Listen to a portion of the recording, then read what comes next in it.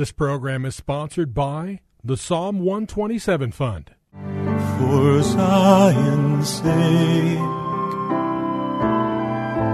I will not keep silent. For Zion's sake, I'll not hold my peace. Welcome to For Zion's Sake. Isaiah 62:1 is taken directly out of the Hebrew Scriptures when the prophet Isaiah declared, "For Zion's sake I will not keep silent, and for Jerusalem's sake I will not keep quiet, until her righteousness goes forth like brightness, and her salvation like a torch that is burning." Your hosts for the program are Shelley and June Volk, Jewish believers burdened to see Jew and Gentile become one. Believers strengthened in their faith and for their Jewish kinsmen to come to the saving knowledge of Jesus as the Messiah, the Son of God. Bless the Lord. Good evening to you and welcome to For Zion's Sake. We thank you for joining us. We're the Volks. My name is Shelley. And my name is June. Hi, everyone. It's good to be with you as we continue a subject that we started on Monday evening, and that subject is pleasing God. We started by reading from the Gospel of John 8, and I want to read the conclusion of verse 29, when Jesus said these words, "I always do the things that are pleasing to him." An incredible statement, Junie. Jesus always did the things that are pleasing to him. And we really believe... Him being the Father. Him is the heaven. Father, right. And we believe that Jesus is a pattern for our life as we live it here on earth. Nothing was done on his own initiative, and he always did the things that pleased the Father. And that's real instruction for us, because if Jesus, who is God himself, lived this way, how much more should we live in the same manner? We also read from 1 John chapter 4, verse 17. As he is, so also are we in this world. And the question we asked, and we'll ask it again, are we? Are we the way he was when he walked this earth? Again, and I think the most descriptive way of understanding our dependence upon Jesus is to read again from John 15 about the vine and the branch. Okay, I am the true vine, and my Father is the vine dresser. Every branch, we're talking about you and me, every branch in me that does not bear fruit, he takes away. And every branch that bears fruit, he prunes it, that it may bear more fruit. You are already clean because of the word which I have spoken to you. Abide in me, and I in you. As the branch cannot bear fruit of itself unless it abides in the vine, so neither can you unless you abide in me. I am the vine, you are the branches.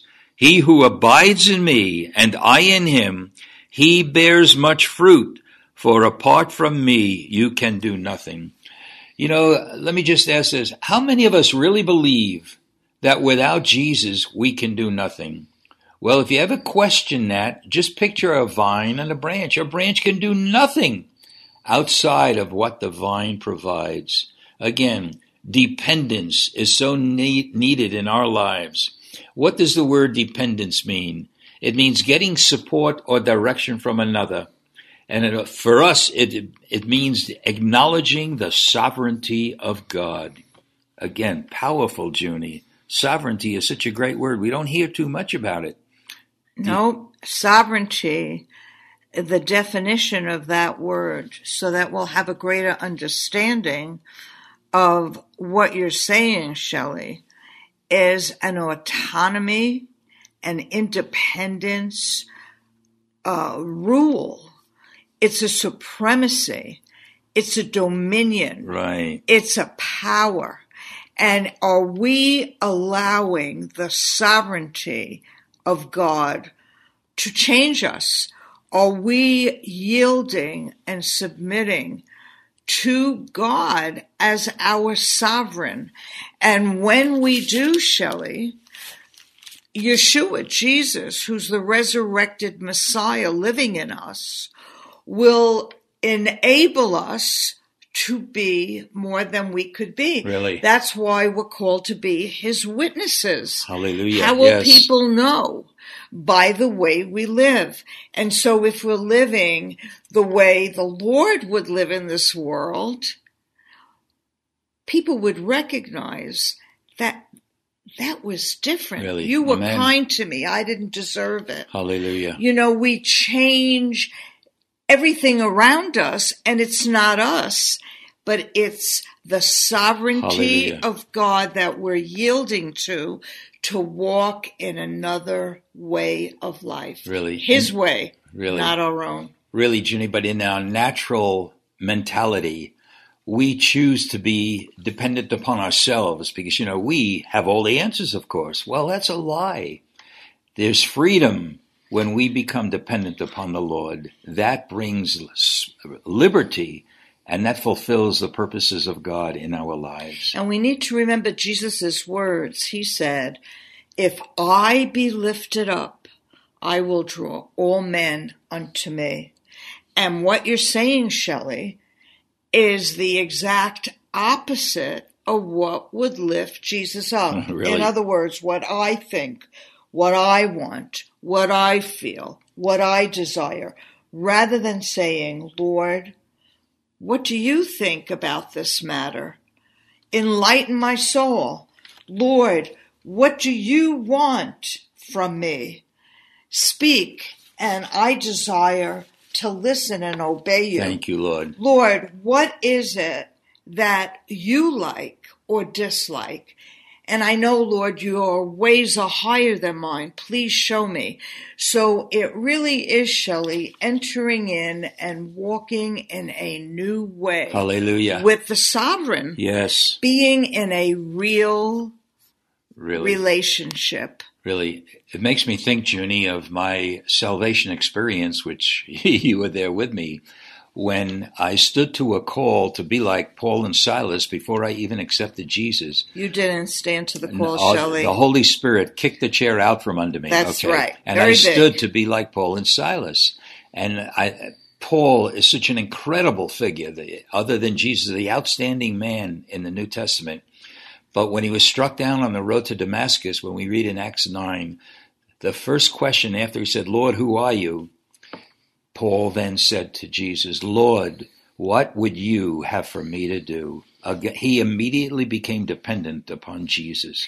And Shelley, I have to remind you, when the Holy Spirit kicked the chair out from under you, and Arthur said about the call to be a Paul and a Silas, you questioned who was Paul and who was Silas. Really? You knew nothing about the scriptures. And sometimes if our heart is hungry for truth or hungry for the sovereign to reign over our lives, Oh, Lord Jesus. we need the reality of knowing we might not understand. Hallelujah, that's right. We might not even know what he wants from us, but we can ask him. Amen. And the power of the Holy Spirit will operate like it did in your life. Amen. You found yourself with a chair knocked over, leaning against the wall, standing to a call that you didn't understand. So sometimes that's why the scriptures say, trust in the Lord with all your heart. Lean not on your own understanding. In all your ways acknowledge him, and he shall direct your paths. So pleasing God is something that we might not even know where to begin, but Yeshua, Jesus, Hallelujah. knows how to transform Yes, us. he does. So we need to lean upon him Amen. and abide in him and trust him. Amen. Well, we left off yesterday saying, well, let's wait with Romans 15 till today. So now it's today, and I'd like to read the first 3 verses from Romans chapter 15. Now we who are strong ought to bear the weaknesses of those without strength and not just please ourselves. Let each of us please his neighbor for his good, to his edification. For even Christ did not please himself, but as it is written, the reproaches of those who reproached thee fell upon me. That's a quote from Psalm 69. But again, if we're going to please God, we're going to end up doing things that are right for other people and not just take into consideration our own welfare. And the reproach of others fell upon him. And you know, Shelley, sometimes when we do what is right, or we do what is pleasing in God's sight, that might happen to us. Yes, it's true. And remember Mother Teresa's prayer that I read. Really?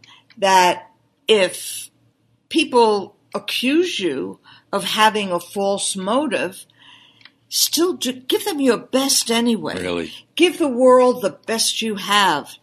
You know, forgive.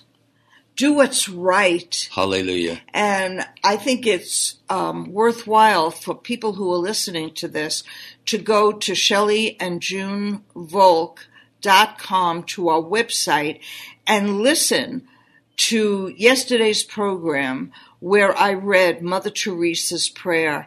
That's pleasing God on Tuesday, because it's very powerful, Shelley. It changed my life. Really, really.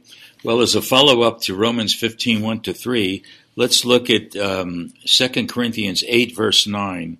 For you know the grace of our Lord Jesus, that though he was rich, yet for your sake he became poor, that you through his poverty might become rich. Again, Junie, what we're talking about is a sacrificial lifestyle that pleases the Lord. He sent his son who lived a sacrificial life.